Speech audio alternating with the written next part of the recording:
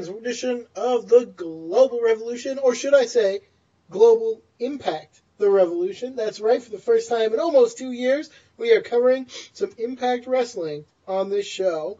That's amazing. I didn't know if we were going to do that again, but circumstances may have changed. We're going to check out a little bit and see how it goes. We're also going to be talking about some WXW today. We're going to bring all this cool stuff to you because we are cool, and we are bringing it to you because it's under your radar. And we're going to do it together. I do say we because I could not, would not, should not do this by myself. I am joined by a lovely, wonderful man. He's my friend, and he should be yours. He's called Jeff. Jeff, say hello. Hello, everybody out there in podcast and internet land. Jeff here, Ms. Fan there, WXW and Impact Wrestling. Ms. Fan, what is this? What's going on? I thought we left that into us years ago, but as Sami Callihan said on the show we were going to watch, do not adjust your monitors, do not change your television screens. This is indeed us doing Impact one more time. Bit of a new regime in Impact from what I understand. A lot of new things going on there. It was January 6th, their homecoming show, actually done out of the TNA Asylum, which was a just sort of an interesting and cool premise. And, of course, as mentioned, we're going to be talking about WXW, this time their Dead End event, one of their shows in between the beginning of the new year and 16 Karat Gold. So got a whole bunch of fun, interesting, exciting things on the slate this week for the Global Revolution, or as Ms. Fan did indeed say, Global Impact. The Revolution. One time only, coming back. Hoo boy. It's a major blast from past, to be sure. But we had no Chikara. We only had one WXW show. And just looking around, Impact, we'll talk about this as we go, I'm sure. But, man, it's not even really the same company, I think, that it was when we quit, when it kind of was taken back over by Jeff Jarrett. And they had, like Bruce Pritchard came around and a bunch of other, it was really bad. The guy who plays Zeb Coulter, I no longer remember what his... Dutch Mantel, yeah. Dutch Mantel came out and, said some weird kayfabe and, anti-TNA things, despite the fact that at the time, two of us had been pretty big into TNA and TNA Impact. So them sort of coming in and raining on our parade, literally raining on our parade on the company that at the time we really enjoyed, just left a very sour taste in our mouths, and that led us to, I don't want to say greener pastures, but different pastures, to be sure, as we shifted the show from having a lot of Impact talk to basically having zero Impact talk, as we went to places like Japan and Germany and Mexico and England and Canada and just anywhere else we could go and anywhere else we could find professional wrestling done in a way that we enjoyed and we had a fun time talking about. Because that has always been the goal here on the Global Revolution, Global Impact the Revolution, Impact the Revolution, whatever the show has been known as. At least in my experience since I've been on here, we have been trying to find the things that we like, that we enjoy, and to talk about those things. To talk about those promotions, those wrestlers, those matches, those moments that we actually will sit there and watch and have a good time watching. So when Impact did that a few years ago, when it stopped being something we wanted to watch and could enjoy watching, we've moved on. But as Ms. Fan said, it's a little bit of a different company now, and we're definitely going to get into that once we start covering this homecoming show. But it had a very different vibe, a very different roster from what it had back in the day. A couple of familiar faces in there, a couple of people we'll recognize, not only from Impact, but from other places, and it's very different. It was cool to kind of come back to the company and see what they were up to. And I just think it's a very positive change in general. Maybe not necessarily everything, but at least it felt like something that I would not have a problem watching, at least on a time to time basis. This was way more enjoyable for me.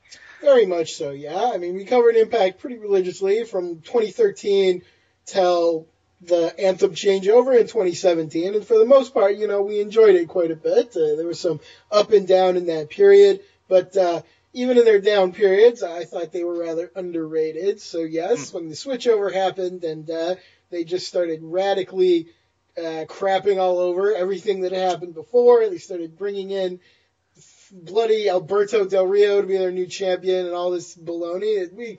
we were just quickly done. I'll never forget, just like the sinking horror of that first Anthem episode. It ranks among the worst programs of wrestling I've ever watched, and I watched every WCW pay-per-view in the Vince Russo era, so I do not say that. Got some experience. I absolutely do. So yeah, this was really completely different. You know, there's no Alberto, there's no Jeff Jarrett having any kind of power.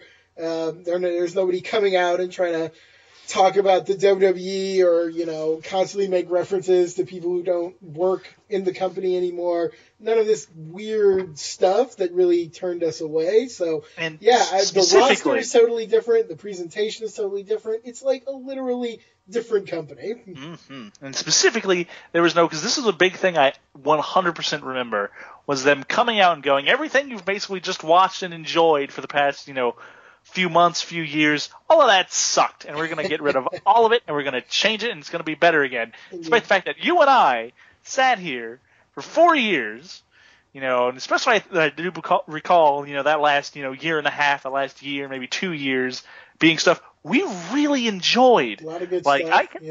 I cannot stress enough to anybody who has not listened to us when we were doing our Impact coverage how much we typically enjoyed a lot of the stuff going on in TNA. A lot of the big rivalries, a lot of big matches back when people like Bobby Lashley and Bobby Roode were doing some great things in that company.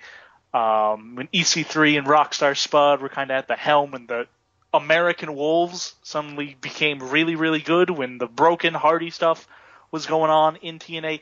There was a lot of stuff we really, genuinely, truthfully enjoyed and loved about Impact at the time. And the fact that they had come out there and basically took just a big old dump all over it, and therefore us for enjoying it, was not at all a positive anything. This does not encourage us to continue watching. This does not encourage us to stick with the program. This does not encourage us that, you know, there was going to be positive changes made. So we left, but now we're back checking out Homecoming, and I gotta say, top to bottom, there were some misfires here and there.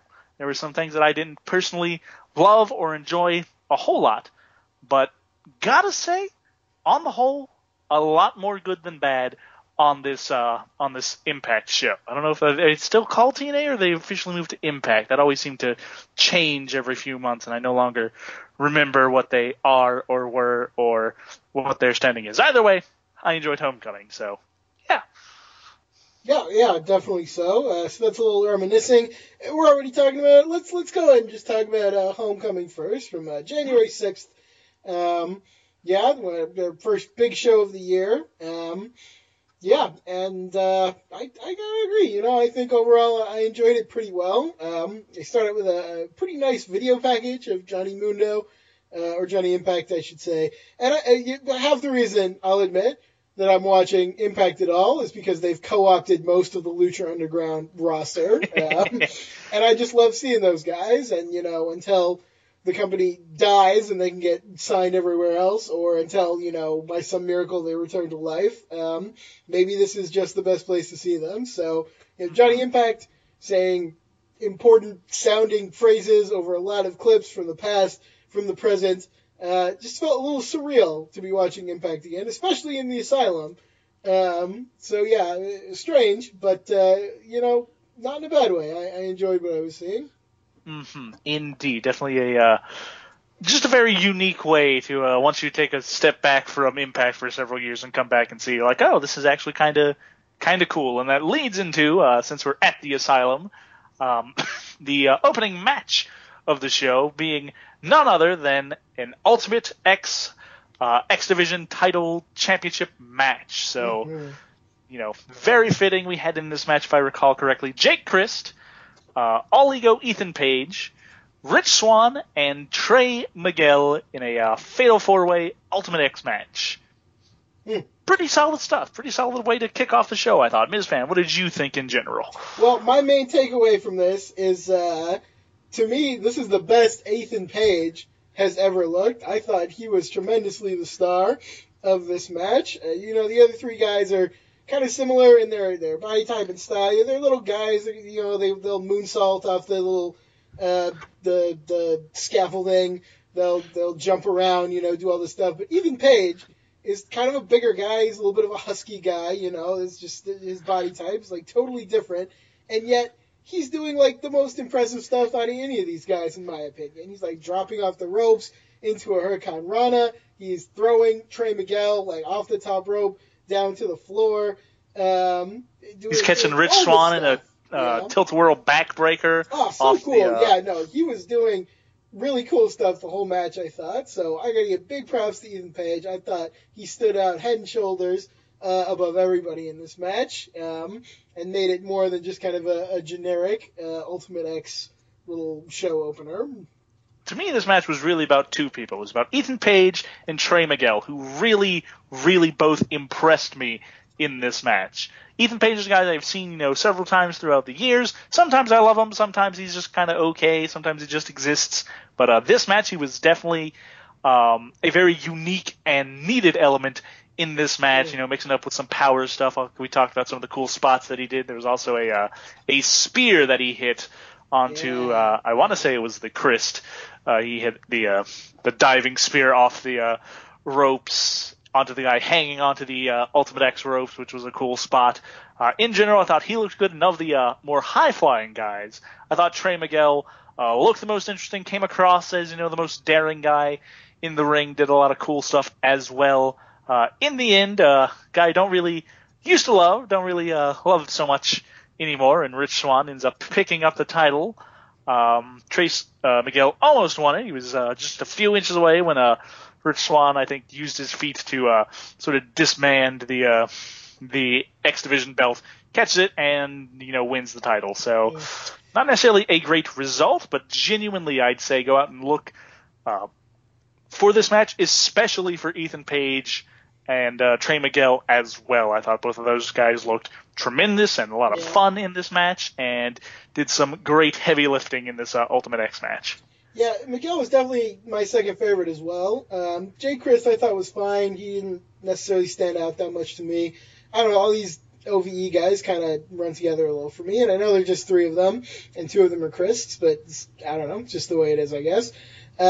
Rich Swann, I don't know. I didn't think he did a lot in this match to really be impressive, and then the finish was sort of anticlimactic to me. Like you said, he just sort of reached his feet out, and then he won. So I don't know. It was sort of a weird finish. Definitely not, I think, who I would have wanted to win, even if just coming into this match cold, not knowing the guys, I would be like, oh, that guy won? Okay, all right.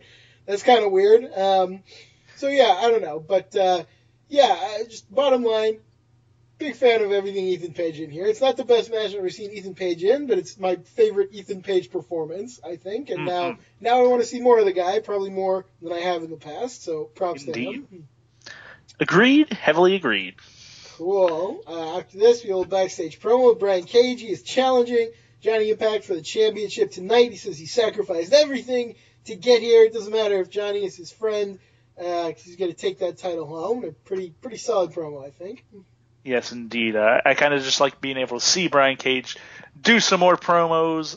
This was, I don't really see him do a whole lot of on the microphone stuff necessarily. You saw it sometimes in Lucha Underground, but a lot of the places that I end up watching him in, including PWG and bar wrestling in particular, he doesn't really get that opportunity. So just to be able to actually see him cutting a promo, speaking out loud into a microphone, doing some backstage stuff was really cool. And I kind of dig the just in general how much he talked about how much I've sacrificed to get here. And I was like, I love you as a friend, we're good buddies, but that is not important to me. I am here to win this title, and if I have to sacrifice my friendship to do so, so be it. I kind of like that line of thinking. That was cool. So, good promo here. Yeah, I was digging it. We move right along to the first women's match of the night. It involves 4 women that I am a fan of. We have Jordynne Grace, who I'm a big fan of, on one side, teaming with Kiera Hogan, who we are getting to know. On the other side is Su Yung, and one of the only people who is still working here, who was working here when we were watching, Allie. And I'm very glad to see Allie, because I was a big fan of her as well. She's gone through an awful lot since we've seen her. Now, apparently, she is demonically possessed or influenced in some way. I gotta Apparently say, her, from the clips of story that we saw, this is a storyline I would be heavily into if I were watching week to week. yes, indeed. I'm almost convinced we should maybe at least find a way to go back and watch this storyline play out, because this is right up my alley. This I'll is leave very you in much charge of that. That's a little more looking than I want to do, but yeah, it does look looks very fun. indeed. There's a lot of like horror-inspired elements here, and there's Su Yung is the undead bride, and they had some feud with Rosemary. Now apparently, like, she owns a bit of Allie's soul, and Allie's been really getting into being Dark Allie, as she's kind of called. Apparently James Mitchell is involved in some way, Yes. which was really cool. So Kiera Hogan, I guess, was her friend after Rosemary sort of disappeared, I think due to an injury. Trying to help her fight off the darkness, but she seems to be embracing it, is Allie. So Kiera Hogan is here trying to, be her friend, fight her off. And then Jordynne Grace, I don't quite know why Jordynne Grace is getting involved, other than there's some people to fight, and she's really powerful and wants to fight them. So that's fine with me. I like Jordynne Grace, so she's here, and we got ourselves what I thought was a really fun tag team match. So yeah, I liked. I only know Jordynne Grace and Allie going into this really well. Su Yung I've only seen, I think, a handful of times as the undead bride character, but she plays that really well. Kiera Hogan, I don't think I've ever actually seen before. Maybe once or twice. You have on a bar wrestling show or something. I don't know. I swear you said that last time we watched Kiera Hogan as well, but maybe not. Maybe not. I don't quite. Either way, this is definitely one of the few times I've ever actually seen Kiera Hogan. I thought she looked good. I was enjoying what she was bringing to the table. No, I think I did see her somewhere. I definitely remember saying that. She's very distinctive. Maybe she wasn't quite as distinctive that time. I don't know. Anyway, she's got really long, flowing, colored hair. It's really cool. She's pretty solid in this match, and some pretty good storyline stuff in this match. Apparently, there's some sort of bloody sock or glove that they use to apply the mandible claw to people, which is really gross. I like that. I gotta mention, I forgot to mention this in the first match, but people are all, I hear a lot that Don Callis is this great commentator, and he was not that bad on this show, but man, I don't know, something about him doesn't click with me, because at one point they bring out this bloody glove, and it's this thing, and all he's wow, don't put a black light on that glove. It's gross. And I'm it's not Mr. Sacco. Sell it as something scary or intimidating. Don't just be wow, that's probably covered in something gross. Someone's going to get hepatitis or something. Yeah, I don't know. And then in the first match, he kept you I designed Ultimate X. And I'm no, I don't think you did. I looked it up. I had to look it up, which is never a good thing when you're doing commentary. And I guess he was around in 2004 as a authority figure, and he took credit for it from there. So on the one hand, I'm okay, I appreciate your attempt at continuity, but you're actually just distracting me with this weird fact that I know isn't actually true. So I don't know. He annoyed me at times, not as much as when he does New Japan commentary and he's crowing about star ratings and other baloney, but I don't know. He put me off yet again here. So I just had to mention that. Yeah, on Don Callis, I will say I honestly kind of enjoyed him on the show. Not everything he said was a home run. A lot of it was a pop fly or a pop foul. Sometimes it was just a swing and a miss entirely. But for the most part, I actually enjoyed Don Callis on the show. I don't know if he just has some more decent chemistry with Josh Matthews. I don't know if they're both reined in a little bit more than him being able to, once again, as Van said, crow about star ratings and super kick parties and all this sort of other stuff on New Japan shows. I don't know, but I wasn't necessarily loving him, but I was certainly I was digging him on this show. It was quite all right on commentary for me. Not the best, but I enjoyed it for the most part. Well, maybe it's just me, but I have complaints about Callis in almost every single match, so we'll continue to discuss them as the night goes on, and we'll see what happens. But yeah, this was a show of a lot of solid matches, not a lot of matches I thought were necessarily great, but this was a good match. This is probably one of the better matches on the show, in my opinion. I had a lot of fun with it. It felt like it had really well-developed characters. It felt like it had a really fun story behind it. You've got 4 really talented women. You have Jordynne Grace doing the closer's finisher, which I popped for in a big way. You have Su Yung spitting red mist. There's a lot of fun stuff in the match. And then after the match, we had something super fun as well. Indeed. So the match itself ends up being pretty fun overall. 4 really talented women doing some cool teamwork stuff here and there. In fact, I thought they had a pretty solid closing stretch in this match before Allie eventually breaks out the glove and applies the mandible claw to Kiera Hogan to, I guess, force her to pass out and win the match. Afterwards, Su Yung calls out her undead brides who bring out a big ol' coffin, a big ol' death box to put her in. As they bring it out. And a really nice aesthetic, I want to say, on the undead bridesmaids, I think they were called. That was very... I was a big fan of the presentation there.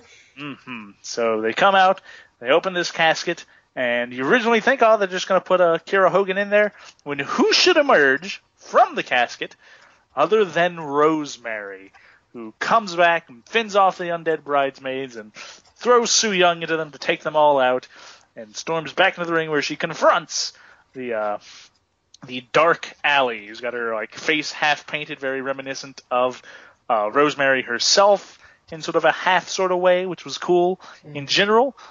She comes back here and she goes to do her kind of head pat thing, which I've seen her do to Allie in the past, kind of a symbol of their friendship. Bunny thing, I think they're called together. Yes, indeed. But right before she can actually finish doing this, Allie runs off, terrified and unhappy, and is apparently sticking with, at least for right now, Su Yung and the undead bridesmaids. They're deciding to sort of stick with them, or at least get away from Rosemary, which Rosemary did not necessarily seem to have a huge problem with. I think she's very excited for what the future may hold in dealing with this whole scenario now that she's back. So that's cool. That's awesome. I've really Allie was always one of my favorite aspects of TNA when we were watching back in the day.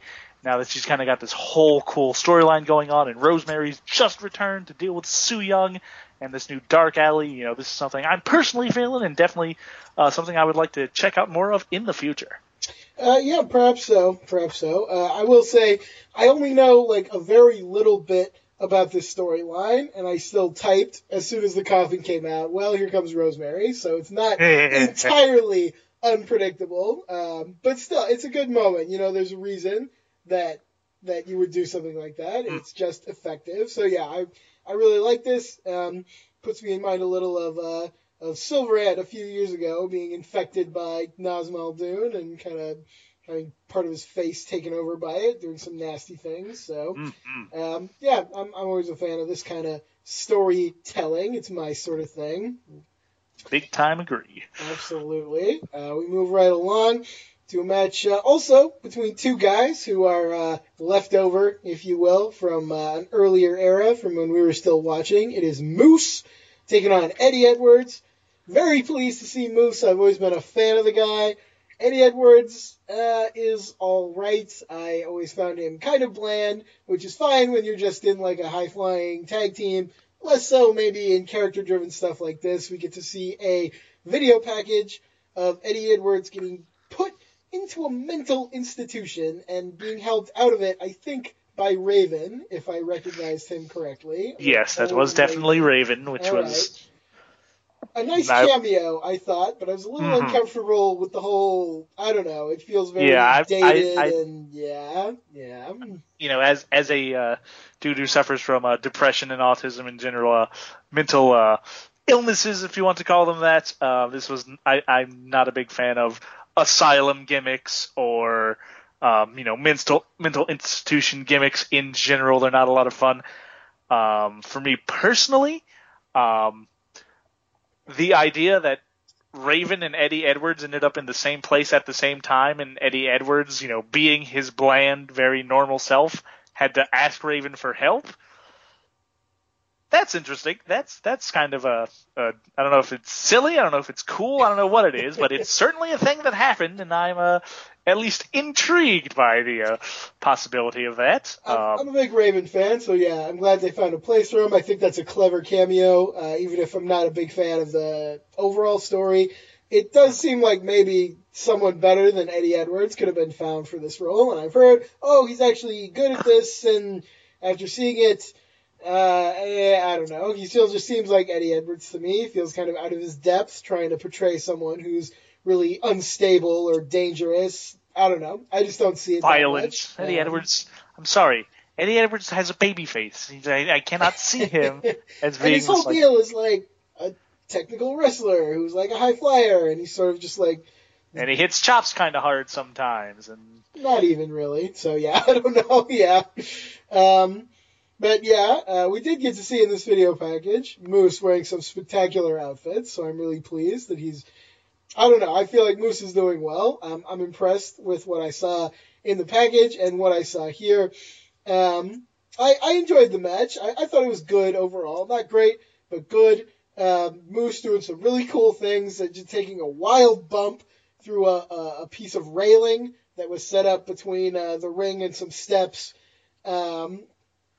We get a moment where Eddie Edwards' wife runs in, and I was kind of rolling my eyes because I thought it would be like some dumb swerve or like just an excuse to have her get beaten up or something. But no, she actually is able to just like whack Moose with a kendo stick, which got a big pop and I thought fit well with the story. So I retracted. That genuinely might have been the best part of the match. Actually, yeah, I enjoyed really the match. Well. Yeah. I enjoyed the match overall. I thought it was a very fun time. Moose was doing some killer stuff. Eddie Edwards, as a bit of a hardcore fighter, actually kind of worked for me. Just maybe not the I'm very dangerous aspect. Maybe if he was just like, this is what I got to do, and I got to survive this, But Alicia, I don't quite know. Something like that. Yeah, I don't know either. Mrs. Edwards came down to the ring while Eddie had brought out his kendo stick, which I guess had been handed to him by Tommy Dreamer in the past, sort of passed on to him. Here's my obligatory Don Callis complaint. He tells us that the kendo stick is named Kenny, which is kind of dumb in and of itself, but whatever, maybe it's part of the story. And then Callis says, it's the most dangerous Kenny in the business. He did say it's the most dangerous Kenny in the business, and I didn't catch it quite at the time, but now that you have said it like that, oh my God, are you kidding me? So stupid. Oh, you can see him. It didn't show him, but you could just feel him like waggling his eyes at the camera. So like, oh, look what I referenced. This is what I'm talking about. I don't know. I don't like that. Yeah, that was. I just thought it was a dumb thing to say. The most dangerous Kenny in the business. Like, that's one kendo stick. First off, it's not like kendo sticks are. Never mind. Also, now that I realize it was a Kenny. Dan Simmons kendo stick, but that's not here or there. So. Yes, indeed. Yes, indeed. But Mrs. Edwards comes down and takes the stick from him, no, you're not going to do this, putting an end to this, and immediately turned around and just started wailing on Moose with the kendo stick, which got a huge pop. Everybody loved this. I loved it. I thought it was great because, kind of like you, I was very much rolling my eyes and be like, are we going to get a swerve here? Is this going to lead to some sort of really shitty finish where she serves as a distraction for Eddie and Moose has to take advantage? And, I always kind of hate these sort of things. She took the kendo stick and just started beating him with it. And I was like, okay, that's a little bit different. I dig that. It worked. In the end, Eddie Edwards DDTs him and picks up the victory in what I thought was overall a pretty solid match, but with a genuinely just very cathartic and great ending, I thought. Yeah, I strongly agree. Good match. One of the better ones, again, on the card.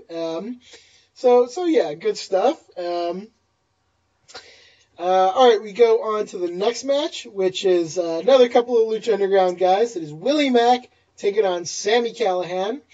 And I'm very excited about one half of this. So, I don't know. I've said it before. I'll say it again. I don't get the appeal of Sami Callihan, really. He's a guy who really, he wants to tell you he doesn't care, but he really cares if you know he doesn't care. And he's got to tell you about how scary he is. And, when it comes time to show you, maybe he's not scary unless he's, badly botching hardcore stuff. And hurting other people. I don't know. I can't remember if he did a promo or if I just wrote this. No, he did a as promo. of myself. Okay, so my comment is, if you love murder as much as you say, why do you care if you're the draw?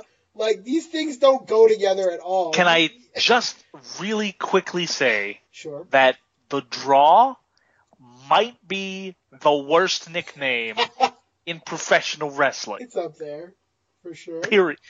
Hashtag the draw for Sami Callihan is not only completely unfitting, like maybe if this was like EC3 or, Glorious It Factor Days Bobby Roode, I could maybe give it half a works pass. for a character who's like really full of himself and thinks that like everyone loves him or something, and it makes no sense if the character you're trying to convey is like a stabby stab murderer.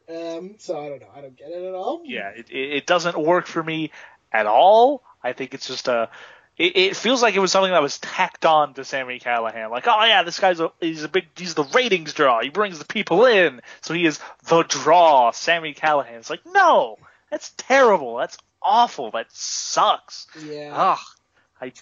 I viscerally do not like that. The presentation of Ohio versus everything, OVE, is not my thing. I kind of liked, I think it was Dave Christ that came out with him. Yeah. Dave Christ looked like he had a good look. Looked like I like the Christs way better than I like Callihan. Honestly, they're not my favorites, but I think they do what they do reasonably well. And they don't spend the whole match making faces. And was he like drooling on his hand at one point so he could do a drool on his hand, chopped him at one point. It was, I've come way around on, from usually liking Sami Callihan to just kind of being very much over him. The more you watch him, the less you like him. I had the same effect, so.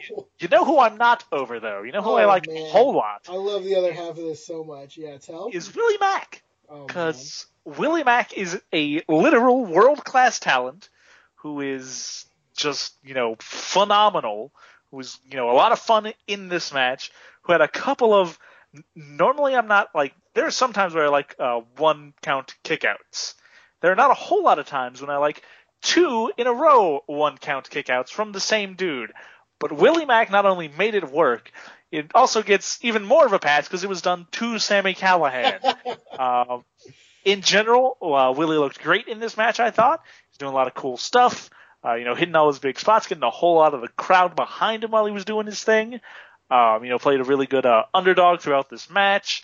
When he was in control, looked pretty good. I genuinely thought he was going to win this match, especially after the 2 one-count kickouts. I expected him to maybe do a pop-up stunner or something. Unfortunately, very unfortunately in my book, one more lariat from Callihan, followed by a pile driver, ultimately does Willie Mack in. And this was a very, very bad turn of events overall, but I don't know if I necessarily enjoyed the match or if I simply enjoyed Willie Mack's performance in said match. But for the most part, I walked away having a good time with Willie Mack specifically out of this. Yeah.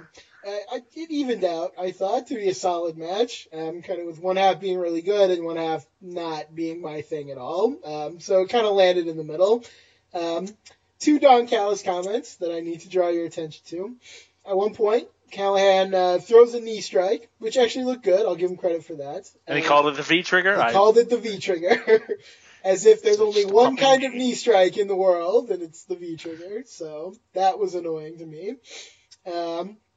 Second thing, and this is worse, at one point, Willie Mack does his reverse cannonball into the corner, which is a super cool move, looks really impactful, shows off the athleticism of Willie Mack. How does Don Callis call this move? That's a lot of ass. Don Callis is a lot of ass, okay?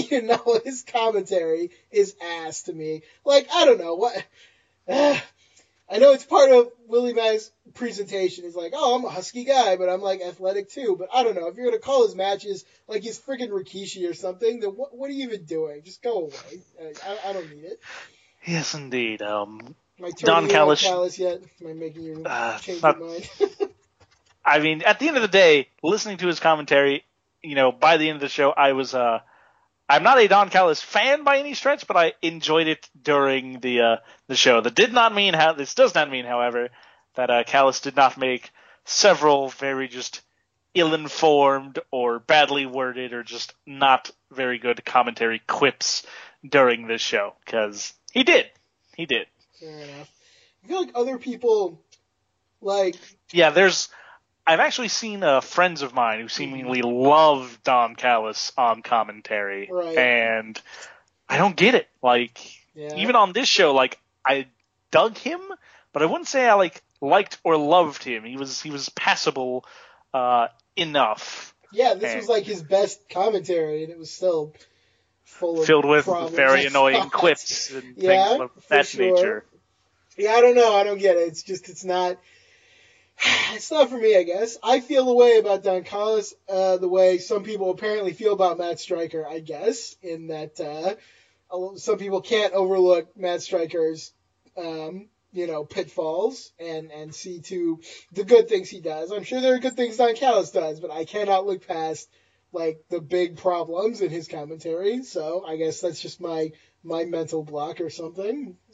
I would like to give not necessarily a whole huge shout out, but at least some mild appreciation for Josh Matthews on this show. I don't know, he was there. I kind of enjoyed his commentary. It's been a while since I actually listened to him.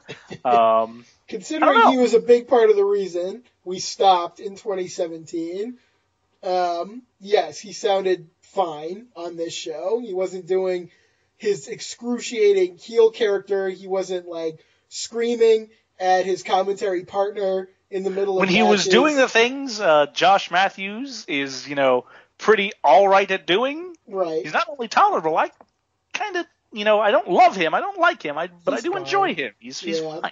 So, plus he was there with Don Callis, which immediately elevates him at least 1 or 2 degrees in general for having to put up with that. But suppose so, yeah.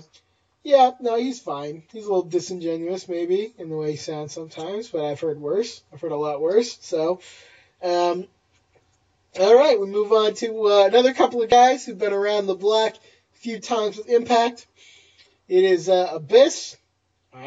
Weird that Abyss is still wrestling, to me. I guess maybe this was it for him in Impact, because now he's a WWE something. I really don't know what. But, staff worker, I guess. Sure.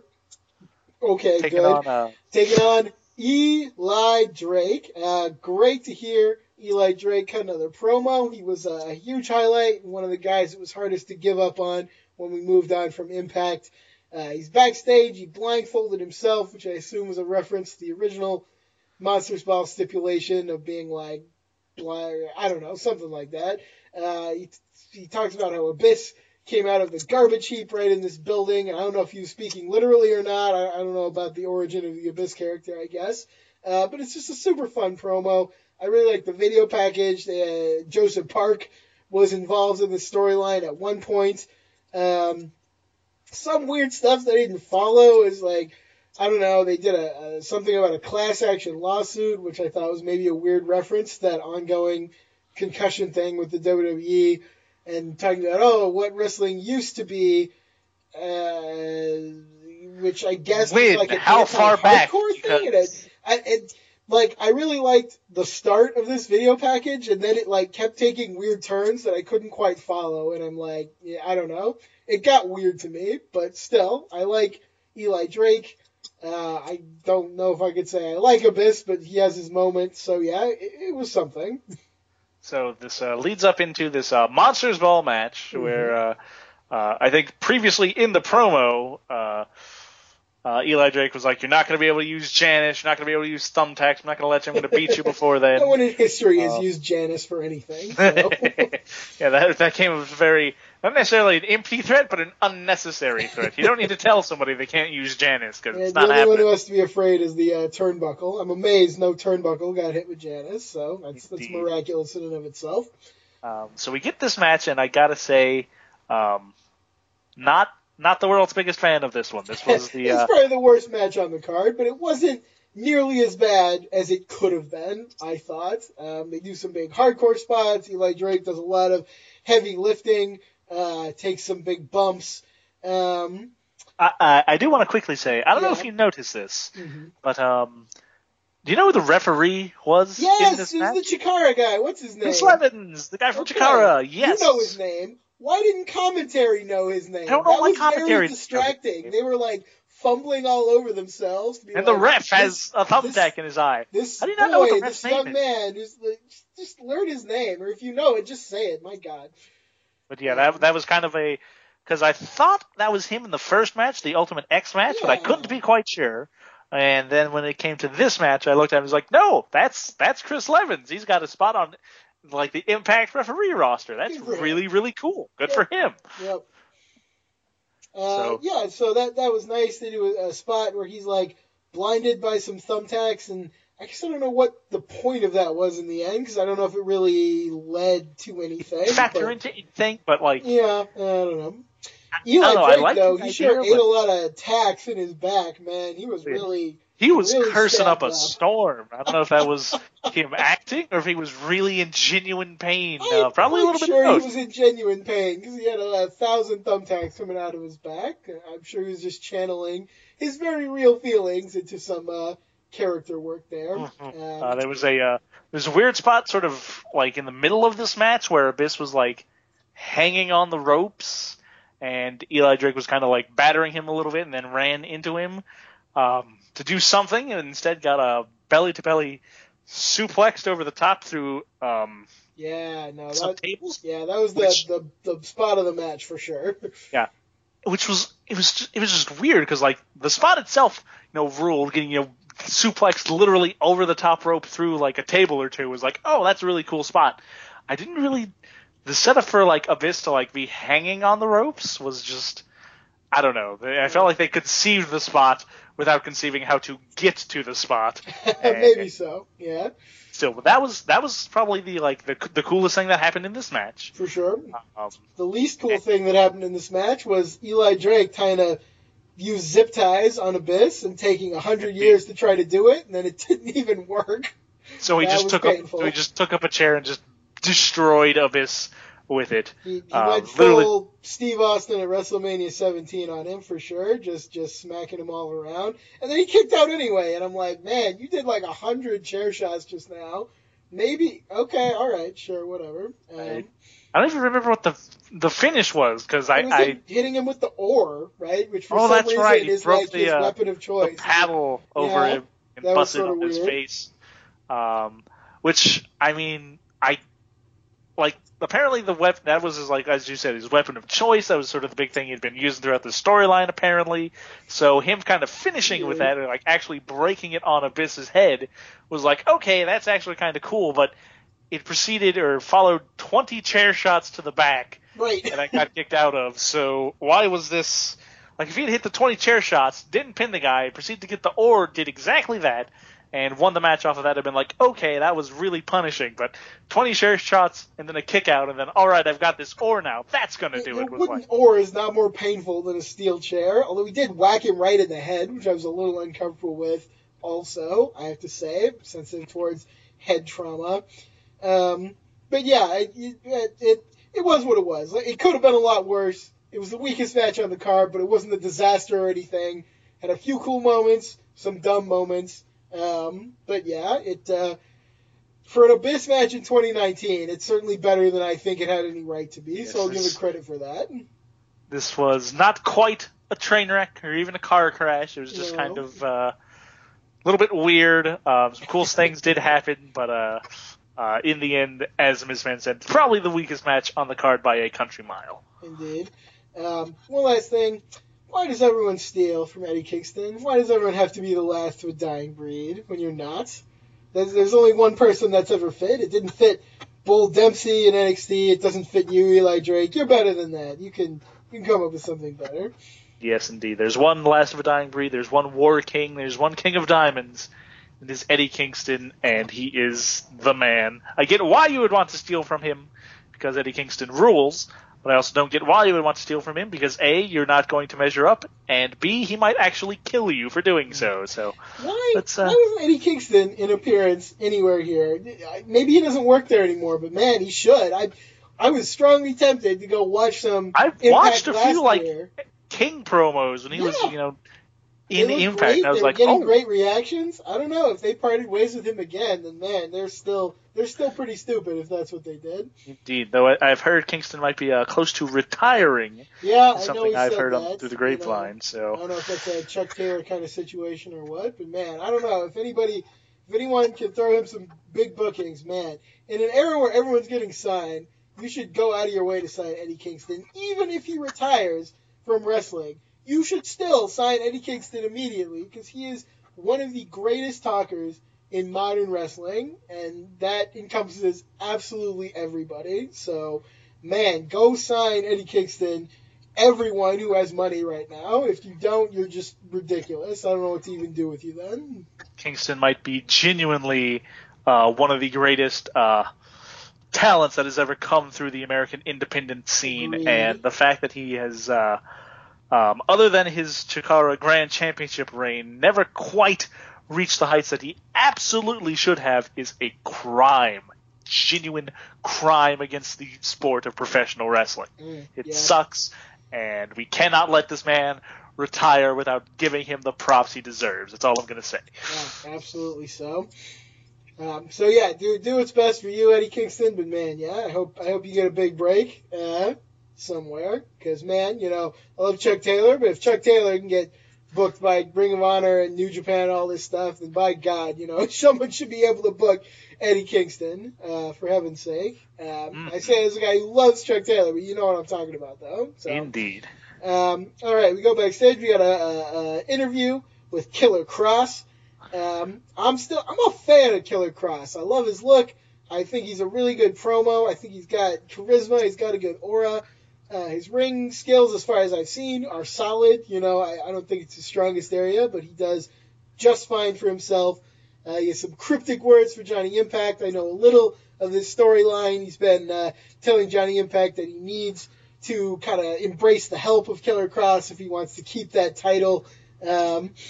Johnny Impact has rebuffed him so far, but how long can he avoid trying to take the easy way out? I don't know, but I dug this. I thought it was good.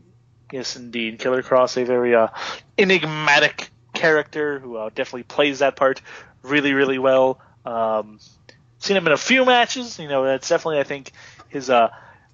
it's both fair and unfair to call it his weakest aspect, because it's not like he sucks at all. He's not like a terrible in-ring wrestler. He's all right, but I think everything else is also just so elevated by him that it just can't quite measure up currently to what he does in terms of presentation and promos and general charisma and all that stuff. So, but yeah, this was cool to see. I don't know anything about what was going on with his storyline with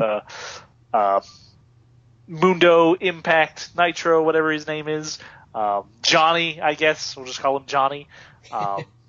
Which was weird, because they called him Impact a lot on the show on commentary. Yeah, and I was I don't like that. That's weird. His name's, just call him like John something.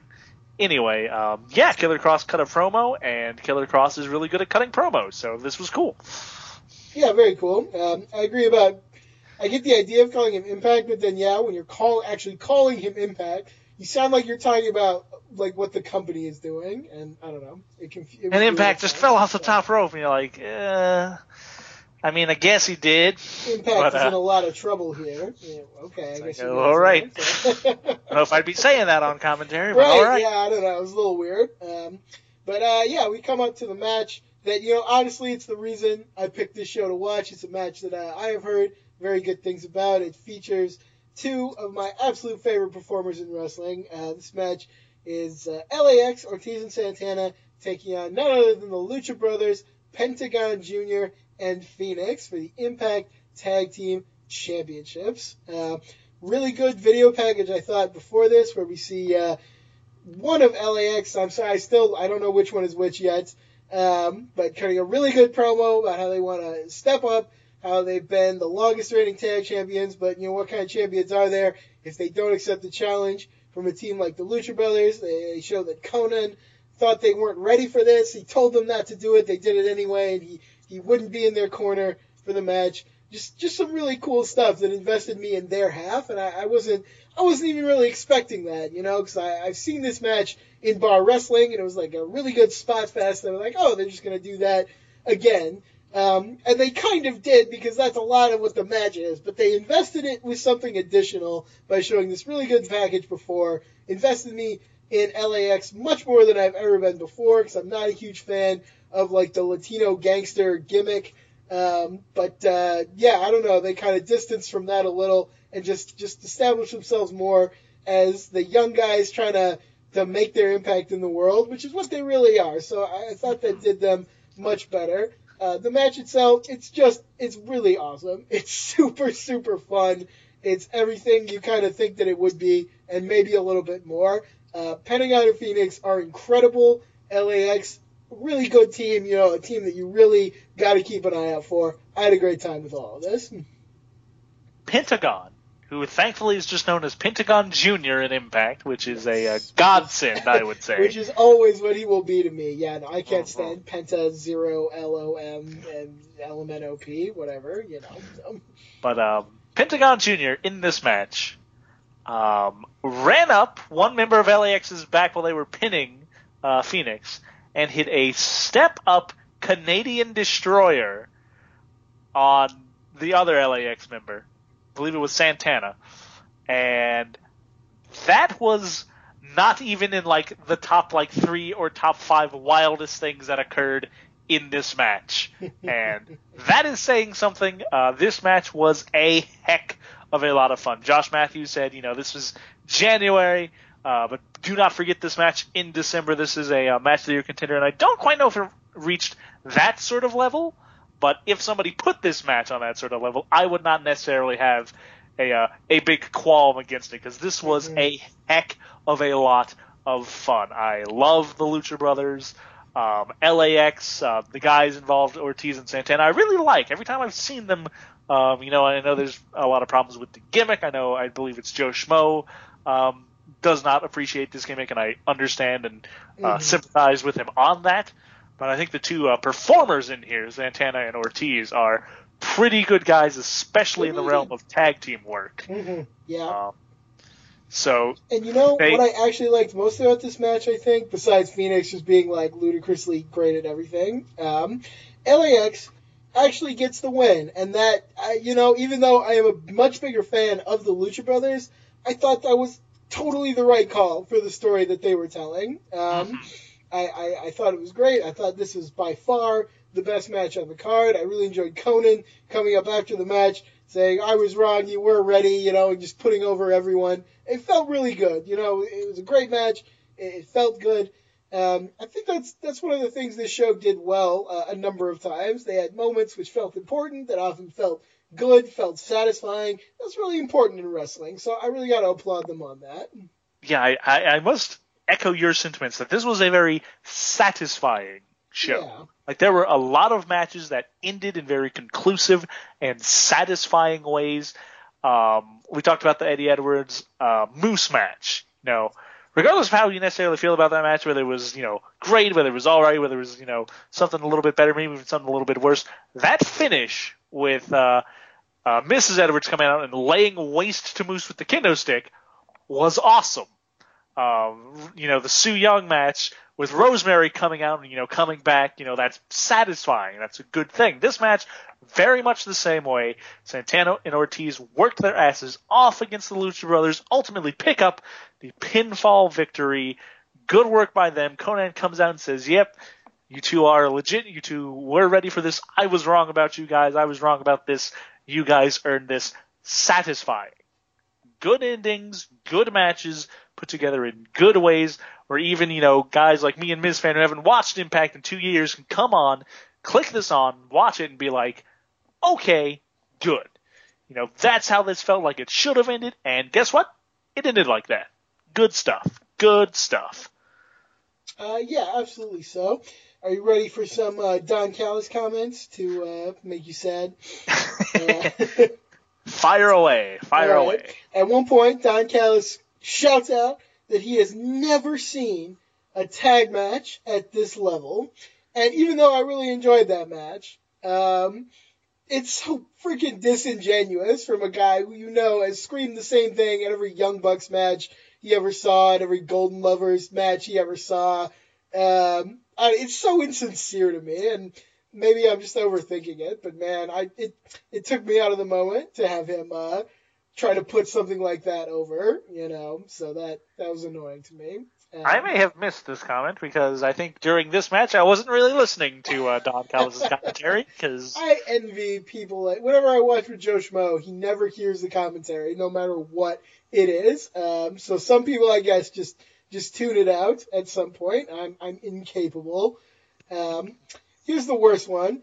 When Pentagon is doing the Cero Miedo thing at some point in the match, Don Callis says, "Wow, what a diss." And I'm like, oh, he did yes, actually. He said that exactly.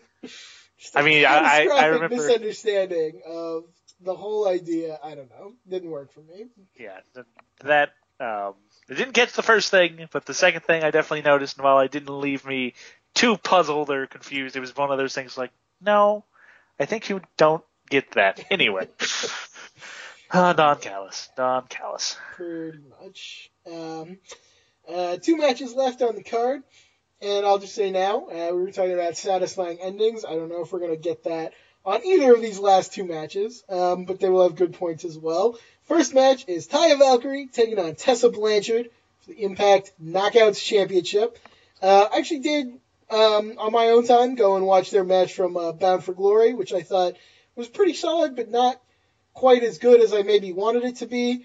And I sort of had the same problem here. The story around this is Gail Kim is the referee. Big fan of Gail Kim. Nice to see her. But she's got a problem with Tessa Blanchard. Oh, but she's not here to play favorites, which is kind of the failing of any special guest referee match ever. I don't know. As good as these two are, I don't know if they quite have the right chemistry. Maybe it's that, or maybe it's just the fact that, this was heavily involving Gail Kim in the whole finishing stretch. Like, Gail gets bumped, but then she gets back up because Tessa is trying to use the title belt, and then she accidentally hits Taya with it, and then... But it doesn't cost Taya the match. Yeah, and then Tessa starts, pushing Gail around and, not thinking about the match, and then Gail Kim basically just screws Tessa over. She hits her, she fast counts her, she totally screws her, and then it's trying to be, oh, Taya, what an emotional title win, except not really, because it was, totally, illegitimate. So, I don't know. It wasn't a bad match at all. It was a very solid match as far as the action goes, but I don't know. Something about it I wasn't feeling that much. The issue, I think, with certain guest referee matches is that unless you play them really, really well, they end up being less about the 2 competitors that are actually in the match and more about at least one competitor and the special guest referee. And towards the end of this match, that definitely became the case where Taya felt more like an accessory in this match than, the main participant in here alongside Tessa Blanchard, because it became more about Tessa dealing with Gail Kim and all the things that came in there, with Taya feeling more like, the third wheel in the scenario who ultimately picked up the victory. And it's just, it wasn't, I didn't find it awful, but there was so much, there was just so much that they didn't, need to do that they did anyway. To me, the Taya Valkyrie shot by Gail Kim was completely and utterly meaningless by the end of this. If they had cut that out, maybe everything would have worked a little bit better. Maybe if they hadn't tried to portray the each defeat into Taya picking up the victory as an emotional title win for Taya Valkyrie, maybe that would have been, a little bit better. Maybe if it had been just more posed, I should say, as, just kind of getting revenge on Tessa Blanchard instead of, emotional win here. Maybe that would have played off a little bit better, but this was not quite, I think, the way they wanted to or really should have gone with this title match, because it makes Taya, who I genuinely believe is one of the best wrestlers in the world, not just as a woman, but just as a wrestler in general, It just made her feel, like I said, as an accessory instead of like a main component, and that is just going to always suck. Yep. Yeah, not a big fan of the way that all went down. So perfectly fine as far as the action went. Quite good in fact, but yeah, the booking was less than satisfying to me. So fair enough. Speaking of, we have the main event of the show, which is Johnny Impact taking on Brian Cage for the Impact Championship. They built up the match well. They do a promo with Johnny before where he does a pretty solid job, I think. I don't know. The finish was one thing. The action itself, I thought, was really, really great. I'm a big fan of both these guys. I thought they had a really good showing together, pretty much all the way through. What did you think of this one? In general, I appreciated what both guys were doing. I like Johnny Mundo, Johnny Impact, Johnny Nitro, whatever you want to call him, John Morrison.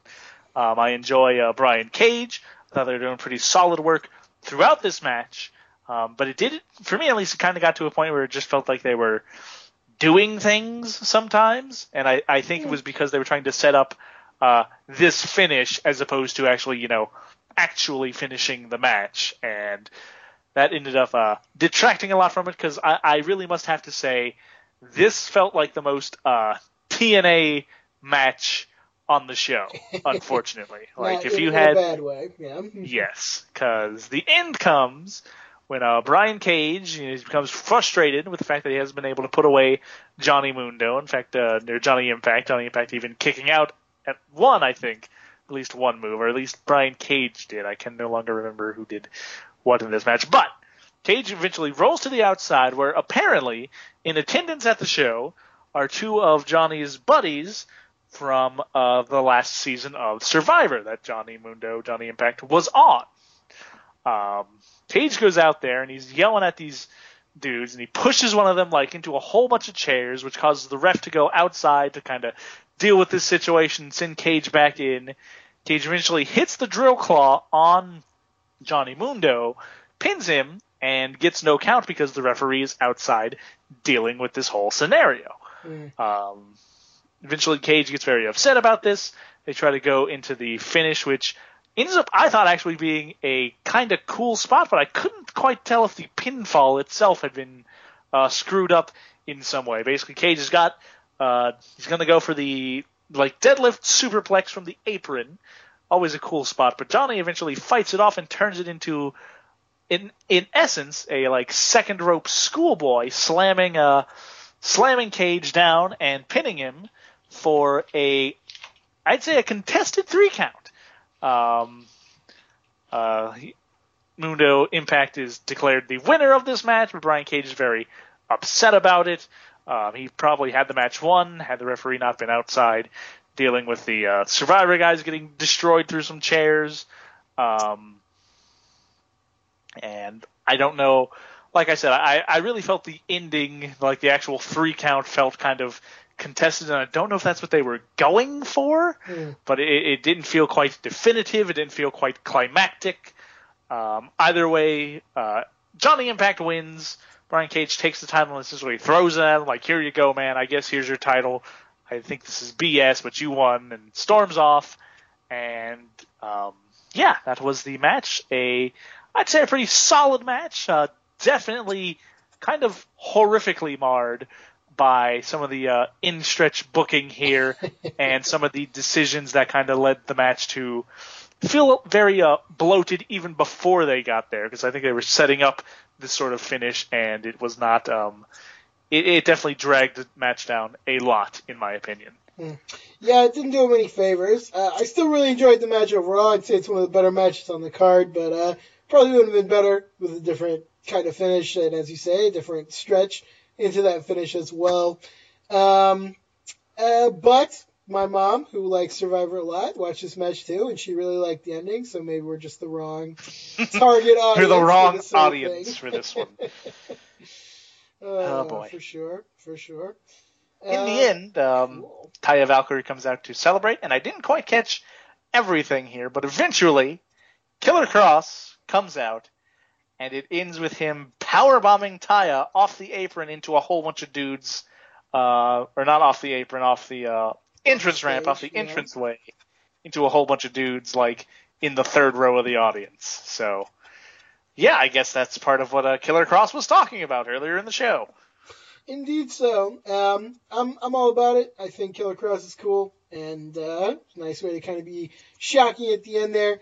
Power rolling Taya into a crowd of plants or whoever they were. It doesn't matter, it's a cool visual. I like it anyway.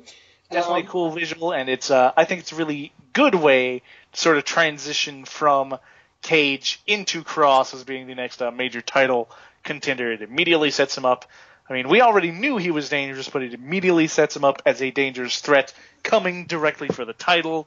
And yeah, I think I think that in itself didn't necessarily make up for the match, but it was a good way to follow it up, I felt. Definitely so. My only one last complaint. Don Callis apparently horrified at the idea that Taya would try to fight Killer Cross, and I know it didn't happen in one of your promotions, but man, someone get this guy a video of Taya versus Brian Cage and how utterly badass and convincing she is, and then tell me that, like, it's some sort of terrible thing that Taya would try to fight Killer Cross. So, there, shut up one last time. Don Callis. Yeah, that's... All right, cool. Yeah, that was everything from Homecoming. Like I said, I feel like it was a show with mostly solid matches, and one really great match. There was some good booking, there was some bad booking. I think what you said earlier on is probably right where I'm at. It's something I wouldn't mind watching at all intermittently, kind of once in a while. It's not something I'm feeling a strong desire to watch week to week again, because I like how my palette has been broadened, and I think there are better companies for telling continuous storylines and featuring interesting, different kinds of action. But still, definitely come a long way from the bottom dropping out a couple years ago, and yeah, I feel like they're feeling really different, fresher than they were before. They got some good stuff going on. Yes, indeed, this was overall a very positive experience.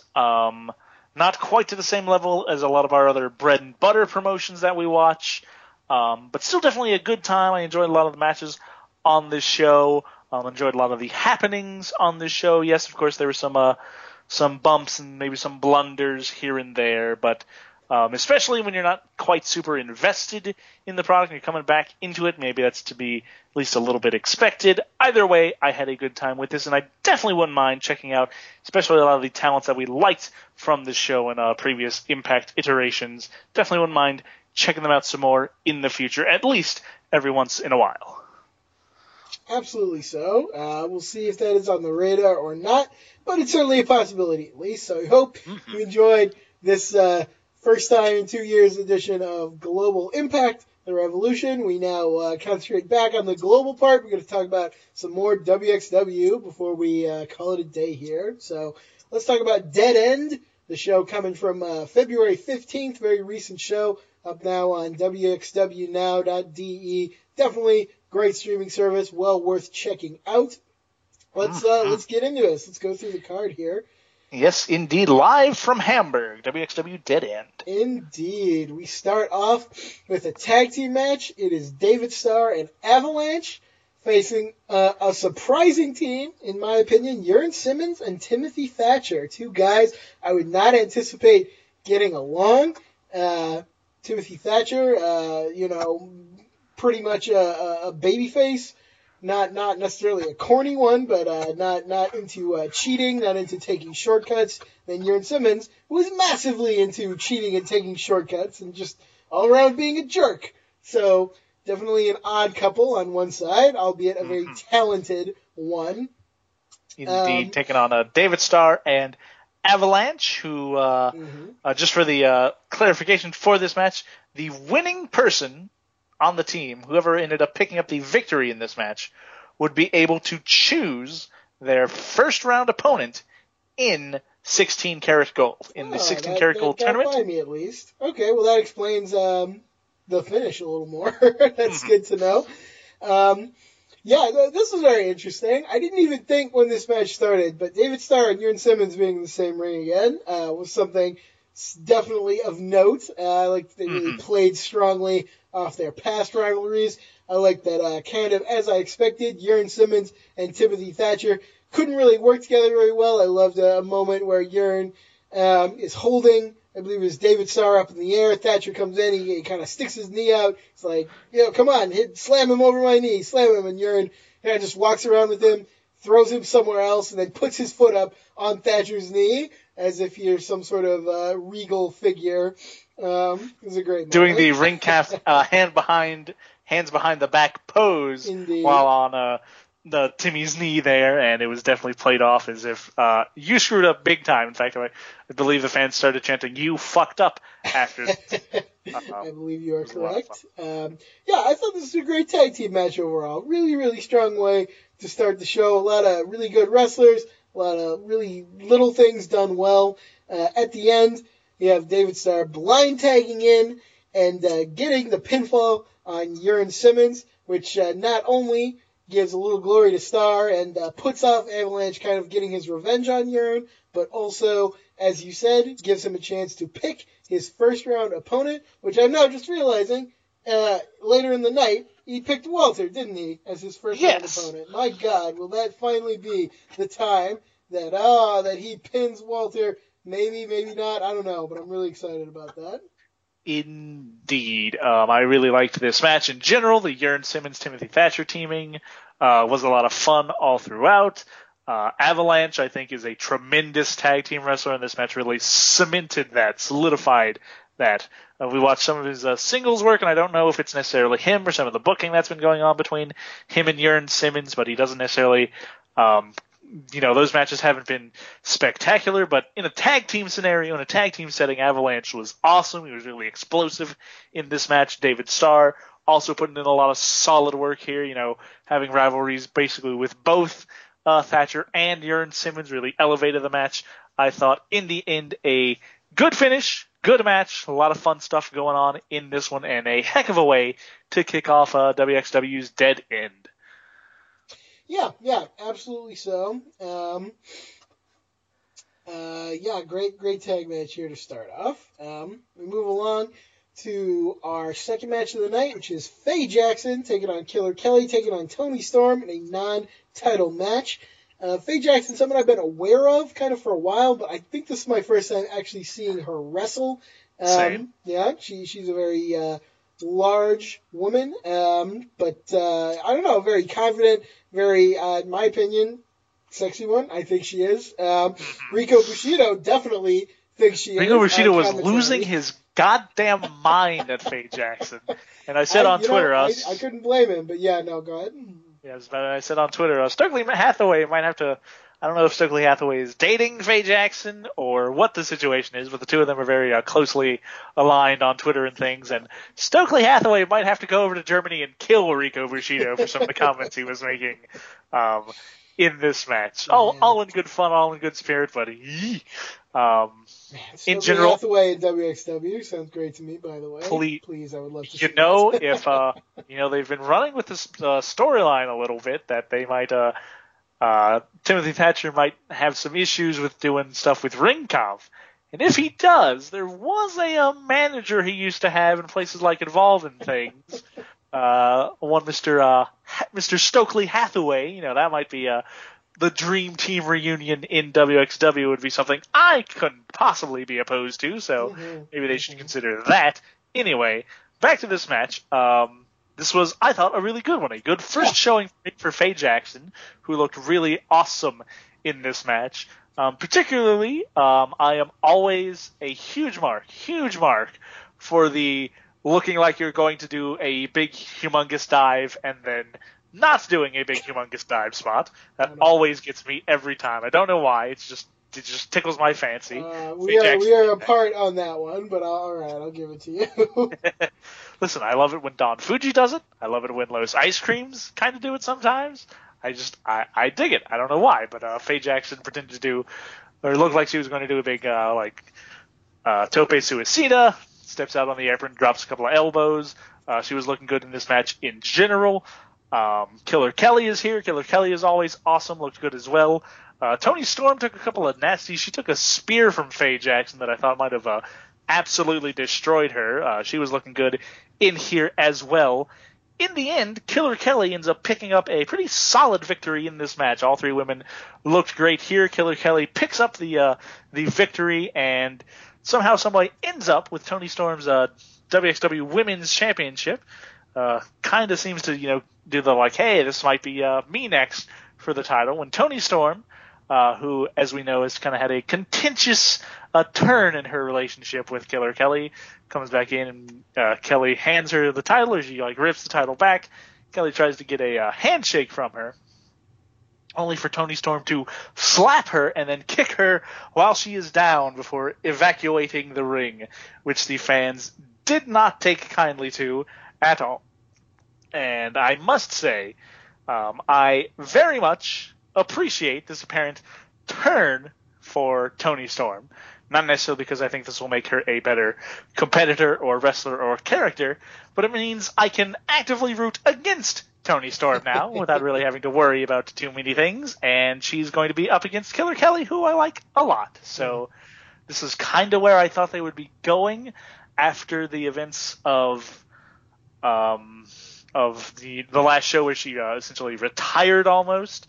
Melanie Gray, I kind of figured this might be where they were going with Toni Storm, and now that they're kind of solidifying that a little bit, that's really interesting, and for me, really good. So I'm about this. I enjoyed this match. I enjoyed the events after the match. A lot of good stuff coming from this women's triple threat match.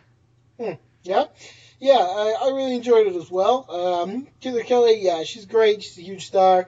I think she should be the champion, and I hope that's where this ends. Because Toni Storm is obviously beloved by WWE. They want to use her a lot. Great, more power to them. Please go off and be happy together. Because I would rather have Killer Kelly in the forefront of WXW, if all things being equal. Just want to reiterate, Faye Jackson, first time seeing her. Apparently, one of her first, I think her first ever European tour actually.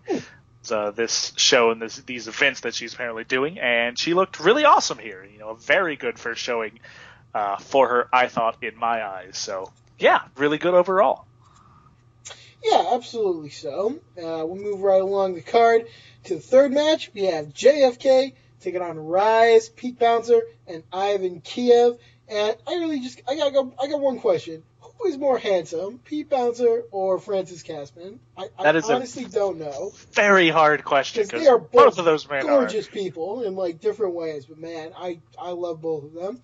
They're so good. But for me, the ultimate star of this match ended up being Ivan Kiev, who had, I thought, one of the single greatest hot tag sequences put to paper. I don't know. He just came off like a house of fire when he got the hot tag. He was doing ridiculous things. That man has some ups. Do you see the way he does leg drops and leg lariats coming off the top rope? That man's got some ups. He is a ridiculous.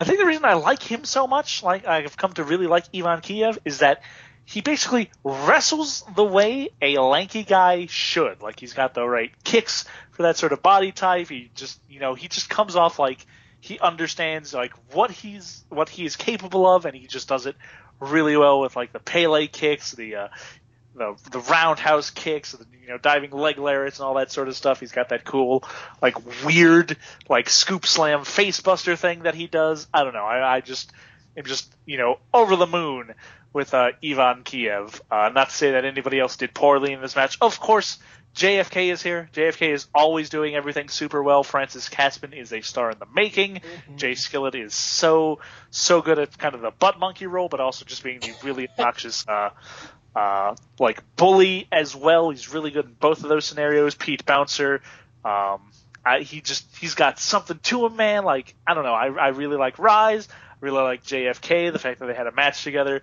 was great in here, but I could talk for days on end about Ivan Kiev's performance in this match. It was just so good and really elevated this to really just one of my favorite matches on this card. I had one heck of a time with it. Good stuff. Excellent stuff. Very fun match.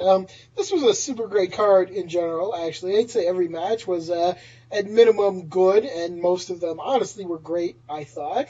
This is another one in that sequence, so Big fan, who's done very well. Indeed. We get to the match that I was anticipating the most on the card. It is Walter taking on Veit Mueller. They do one of their really, really good video packages showing how Veit Mueller has fought his way up the ranks, trying to prove he's worthy of Ringkampf, and how Walter seems to be the one holdout who is not convinced, who has berated him in the past, and who has kind of held back his praise. This was a beautiful match, honestly, I thought. There's tremendous struggle in all of it. It really feels earned every time somebody gets an advantage. Veit getting an advantage on Walter is exciting because he's this young guy who's like fighting to show that he's worthy. Walter taking the advantage back is great because he's just monstrous and his offense is the best in the world. I got chills up my spine at one point in this match where they're like battling on the top rope. They're trying to get control, and just like apropos of nothing, basically, the crowd, the hometown crowd of Veit Mueller, basically stands up to a man. Like, every person in the whole arena stands up and is just going nuts for Veit Mueller.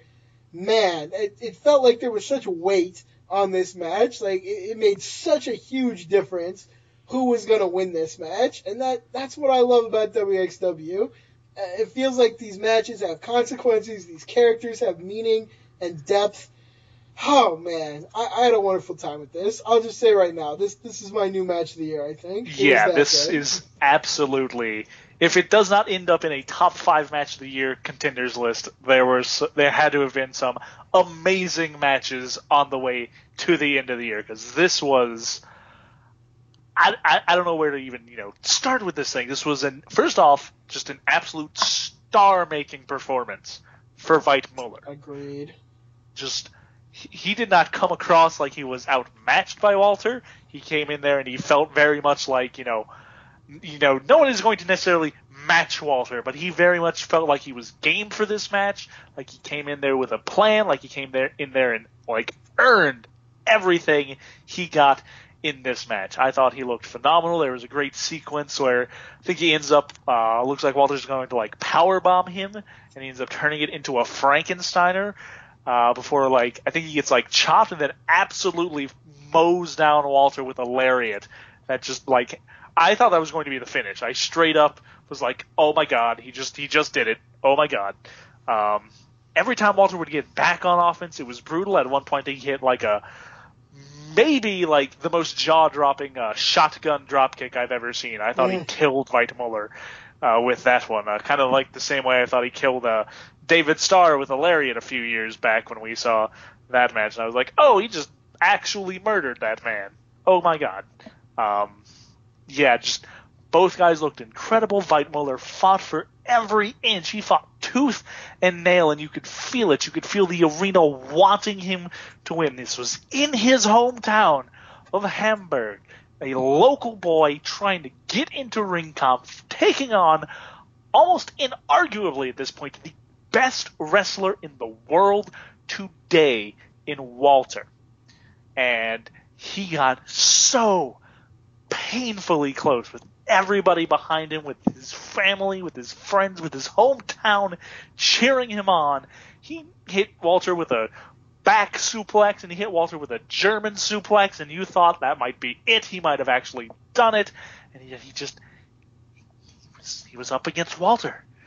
As hard as he tried, as hard as he did it, he doesn't have as much experience, he doesn't have as much strength, he doesn't have as much imposing just energy that Walter does, and he came up just short of victory. And it was marginally painful because you were just, at least I was so convinced Veit Mueller had this. Unfortunately, he did not.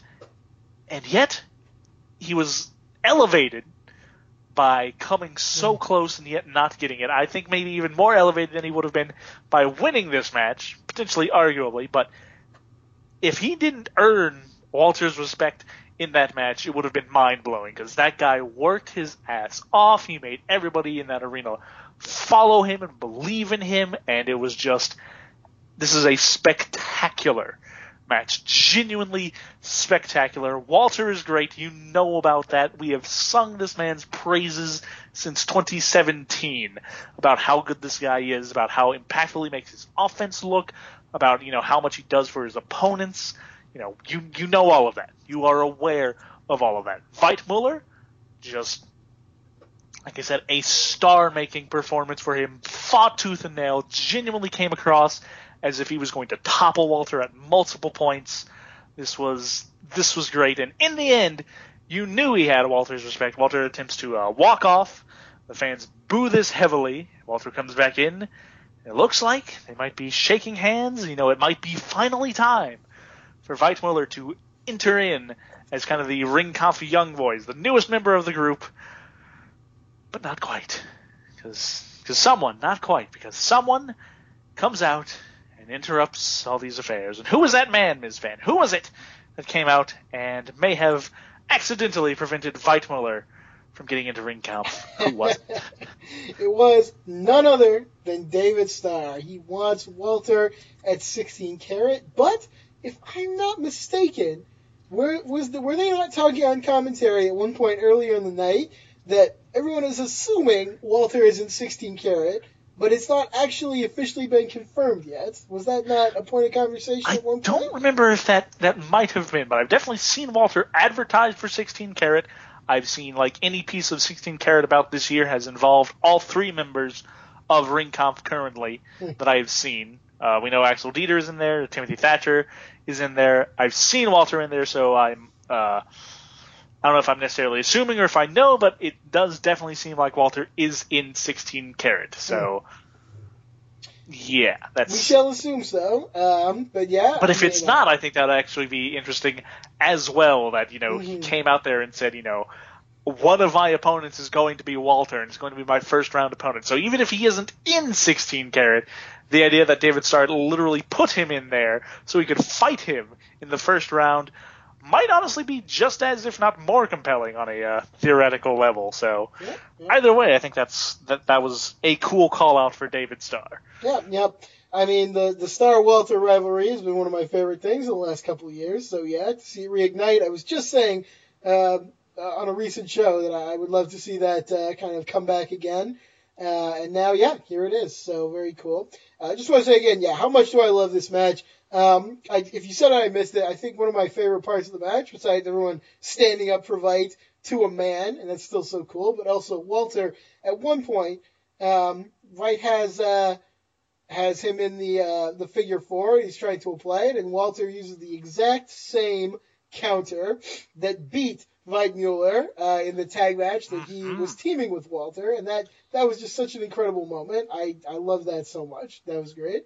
Just great continuity that WXW basically always provides in a lot of their big matches. It's just, God, this was such a good match. This was such a good match. I am just over the moon about this one in particular. Weidmuller looked great. Walter looked great.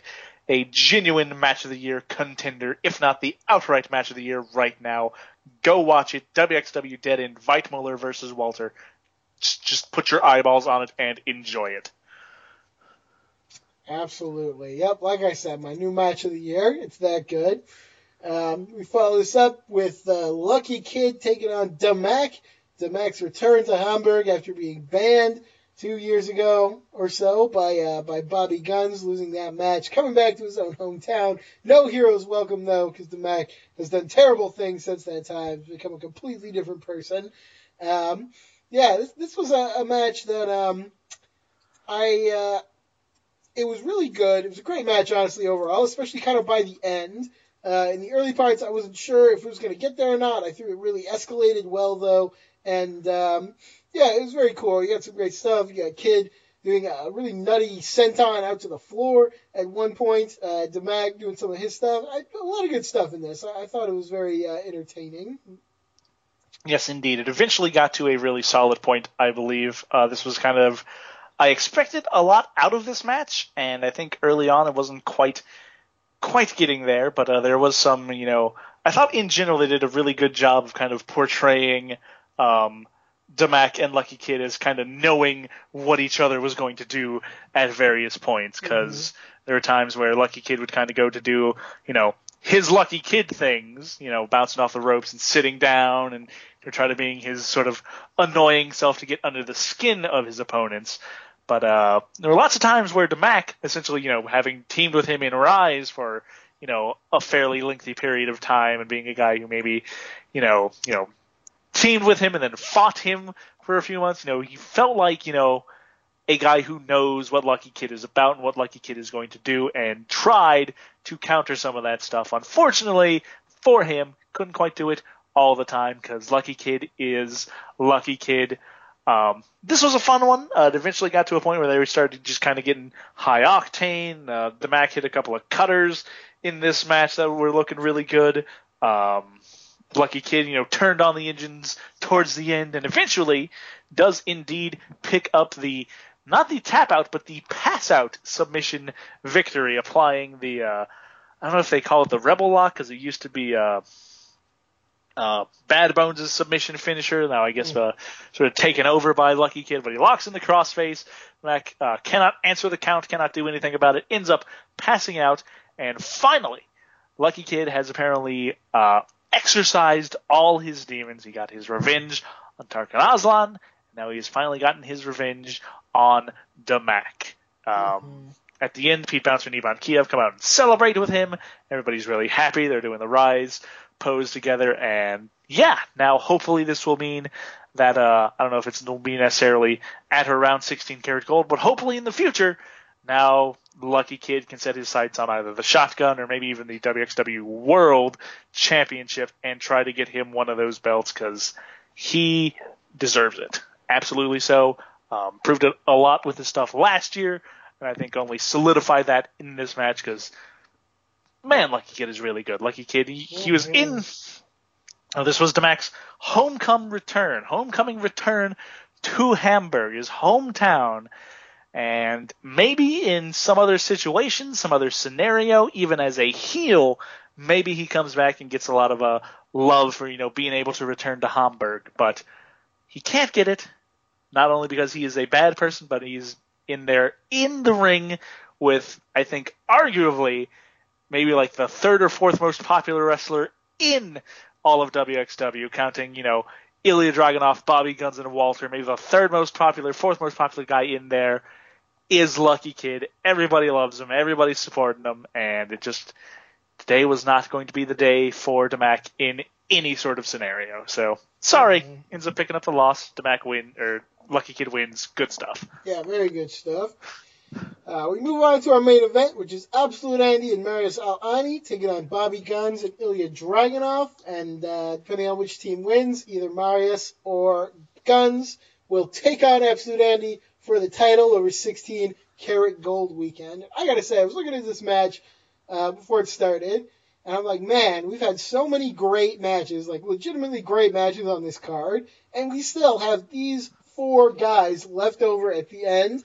Holy crap, WXW is so unbelievably stacked, and it's not because their roster is just inherently better than everyone else's. I mean, they do have a very talented roster, and they deserve all credit for that.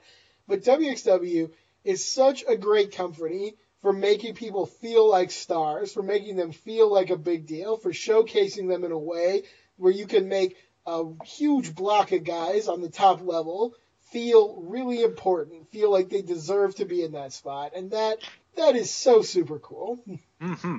And you could argue that they made even one more guy on this show invite Muller. They just continued to add to their, roster of impressive, interesting, well-booked, well-thought-out, well-fleshed out characters and competitors in WXW. So the fact that we got to this match with 4 of WXW's absolute best talents, and we got there without, having a really any match that was bad. We didn't have a single match that was bad up to this point, period. All of them were, as Ms. Fan said earlier, at minimum good, and lots of them great. And that was with, a lot of, not necessarily WXW's quote-unquote lesser guys, but, they're lower card guys, they're tag team workers, they're women's workers, they're, mid-card workers, and they were all really good, really thought out matches, really well put together matches involving characters that you wanted to see wrestle, whether you wanted to root for them or boo them. It didn't matter. They're all just high quality, well put together.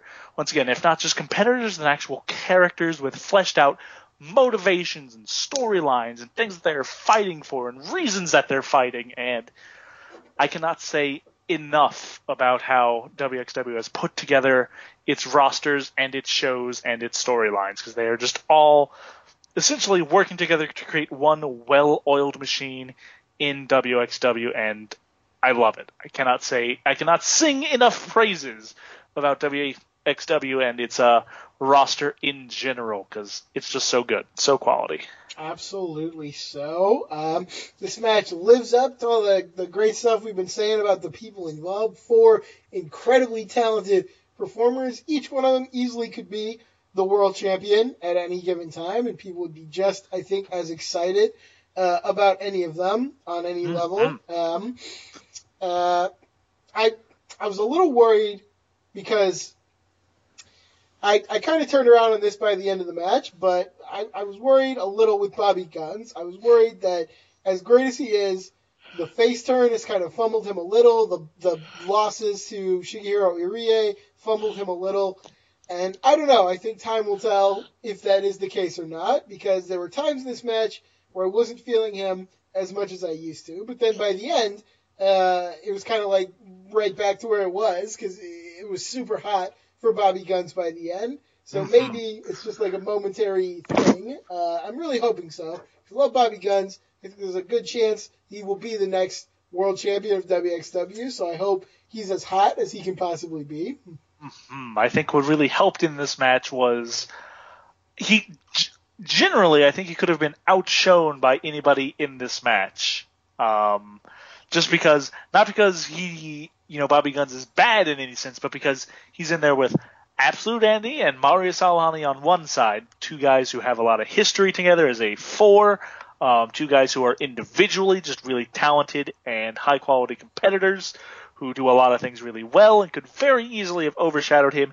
And he's also teamed with Ilya Dragunov, who might be one of the hottest stars in the world of professional wrestling today, who within the last 2 years has skyrocketed up WXW's roster to be becoming, maybe the guy who, outside of Walter might be the actual identity of WXW, the poster child, the face of the company in Ilya Dragunov,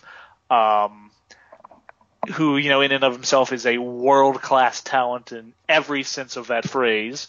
And he could have, I think, very easily ultimately ended up outshone by all of these dudes. And he was not. He worked really well in this match. I thought his teamwork with Ilya was really great in general. Like, they looked like a very fun, well-oiled machine at multiple times in this match. I think the one spot that really, at least one of the spots that really did it for me was just really early on in the match. Absolute Andy is going for a double choke slam on Guns and Dragunov. And Guns, he does the finger break thing, and he pulls back Andy's finger and, snaps it. And then Ilya sort of escapes his goozle and hits him with a back chop. And it was just like a great way to see, the way both guys think and operate. And they had each other's back like all the way through this match. This was despite the fact that, not too long ago, heck, at one of the last shows they did, the 16 Carat Road to 16 Carat show in London, they were facing off against one another. And, that didn't seem to have any effect on them. They were just working as a tandem. They were doing a lot of really good stuff.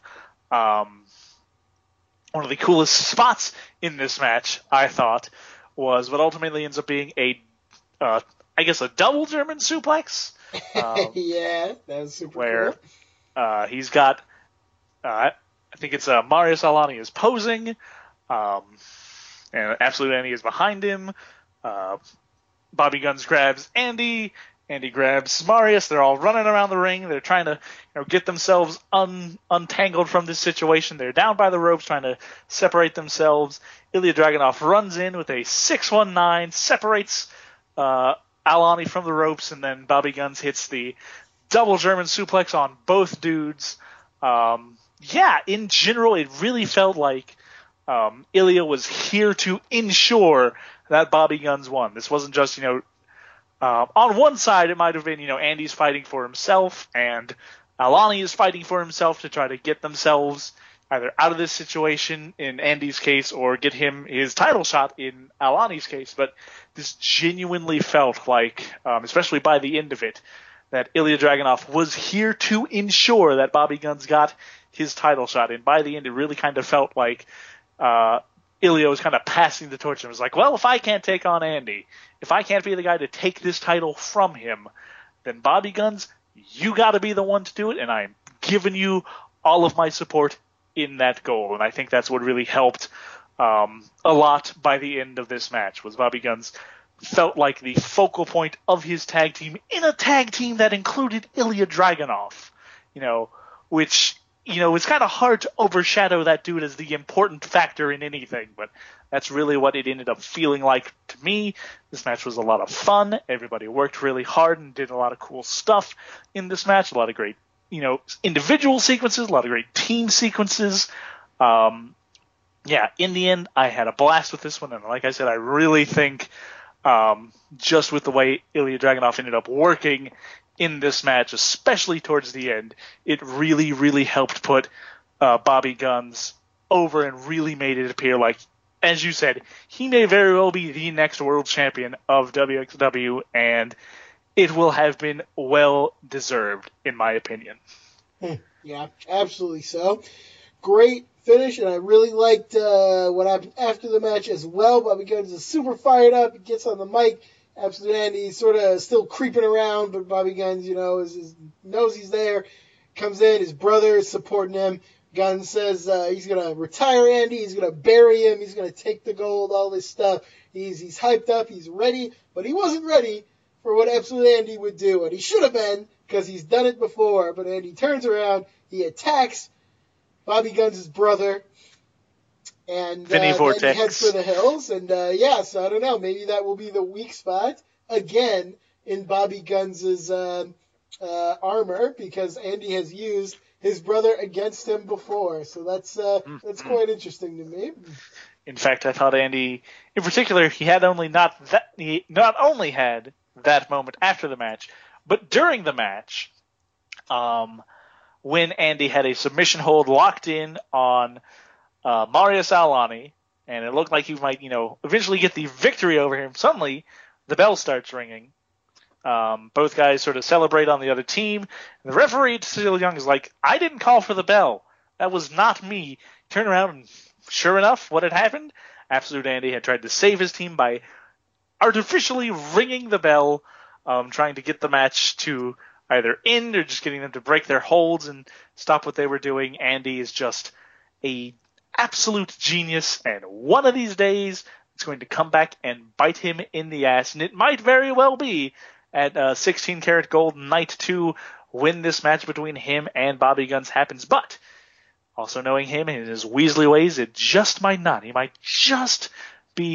have something up his sleeve, might have one more trick to pull to get a victory over Bobby Guns, and that's what I think is so compelling right now, is that I genuinely do not know when these two face off who is actually going to win. I'm thinking it's going to be Bobby Guns. I think this is when his coronation is going to happen. He's finally going to win the WXW Unified World Wrestling Championship, but I also would not be surprised in the least if Andy found one more night, one more victory to retain his championship, and if he does, I will not be mad in the least. So good, in general, this match was really, really good, really awesome, great way to end Dead End, and it sets up what is to be a compelling and absolutely high-quality match between Absolute Andy the champion and his challenger, the King of Smoke Style, Bobby Guns. Looking forward to it. Indeed. Very good stuff. I can't wait to see more WXW. I think the next show's already up, so we may well cover it next week. But please keep an eye out for that. I think that is everything we want to talk about on this show. Anything else you got, my friend? I do have one thing to talk about. Okay. One thing and one thing only before we go home, because this before we decided on covering Impact this week, one of the things that I was slated to do was to look up some stuff on Dragon Gate's network to see what we could watch from this year, because they've apparently had, quite a few things. They had a sort of rookie league between their youngest guys. They had a couple of matches where KZ got elevated to taking on Dreamgate champion Pac. I think before then he had a triple threat match against Yamato and Naruki Doi as well. He had that apparently a genuine match of the year contender with Pac for the Dreamgate championship. There's been quite a few shows that have gone on in Dragon Gate this year, and apparently a lot of fairly compelling things happening in DG. Go on to the Dragon Gate network to find these things, and wouldn't it be my luck that they are not there? Not on the network. They were on the network, but only for a week, if you can watch the live tapings or the live showings of their stuff. And after a week, they're gone before Gaora can do their editing into Infinity episodes. And I just have to say, that really, really, really sucks. Like, it is just miserable, especially for trying to do it for this podcast. Because we have so much that we're trying to watch in general, a lot of companies that we're trying to follow, a lot of promotions that are doing very interesting and good things. So we're not always able to immediately get to things, as they happen or right after they happen. So because of that, something being up for only a week, like from the moment it happens to the week afterwards, literally 7 calendar days, before it disappears from the internet forever until Gaora decides to upload it again, it's not good. It's not I don't think a very feasible way to upload and have your stuff. I don't know what needs to change to fix that, to potentially make it last 2 or 3 weeks, if not a month, if not just simply having whatever got shown and just keeping it on the network. I don't know why you can't do that, but something needs to change. Right now I'm paying, they're getting rid of their light plan, so now it's only the $15 a month premium plan, which I guess will now just be the plan for Dragon Gate. And I have to say, I am genuinely considering maybe dropping that and us having to scroll through Russian YouTube, because that seems to be a genuinely better way to get your product other than Dragon Gate Network. It's better than Dragon Gate Network because the stuff doesn't vanish after a week. It's not good. Dragon Gate, I don't know if you're listening, I don't know if anybody is listening, but as a guy who has 20 other promotions and things that he follows, this methodology of uploading is not good, and I would, as a huge fan for years of Dragon Gate, would like to find some better way to do this. We're almost 3 months in. We're almost 2 complete months into the 3rd month of 2019, and when I checked, other than one Prime Gate episode, or Prime Zone episode, I should say, Prime Zone episode from January, nothing else from January or February has actually made it to the network, other than the live tapings, which once again disappear after a week. Change that, please. I am begging you. Indeed, yeah. It's one of the worst methods of, it's just distribution really that I have ever seen. It's really terrible. Oh, man. So, yes, we will hope that they will fix that up, and we'll be able to cover some Dragon Gate in good faith soon. So that's really up to them, though. So, Dragon Gate, please get your crap together. Mm-hmm. All right, cool. That is everything. Thanks so much for listening. Please shout us out on Twitter. I'm at SpectralGent. He's at Big Def Energy, BIGDEF Energy. Also, check out the other great programs on LOPR and lordsofpain.net and LOPforums.com for a lot of great written material. That is everything for today. Thank you so much for listening. As always, we have been The Global Revolution. See ya.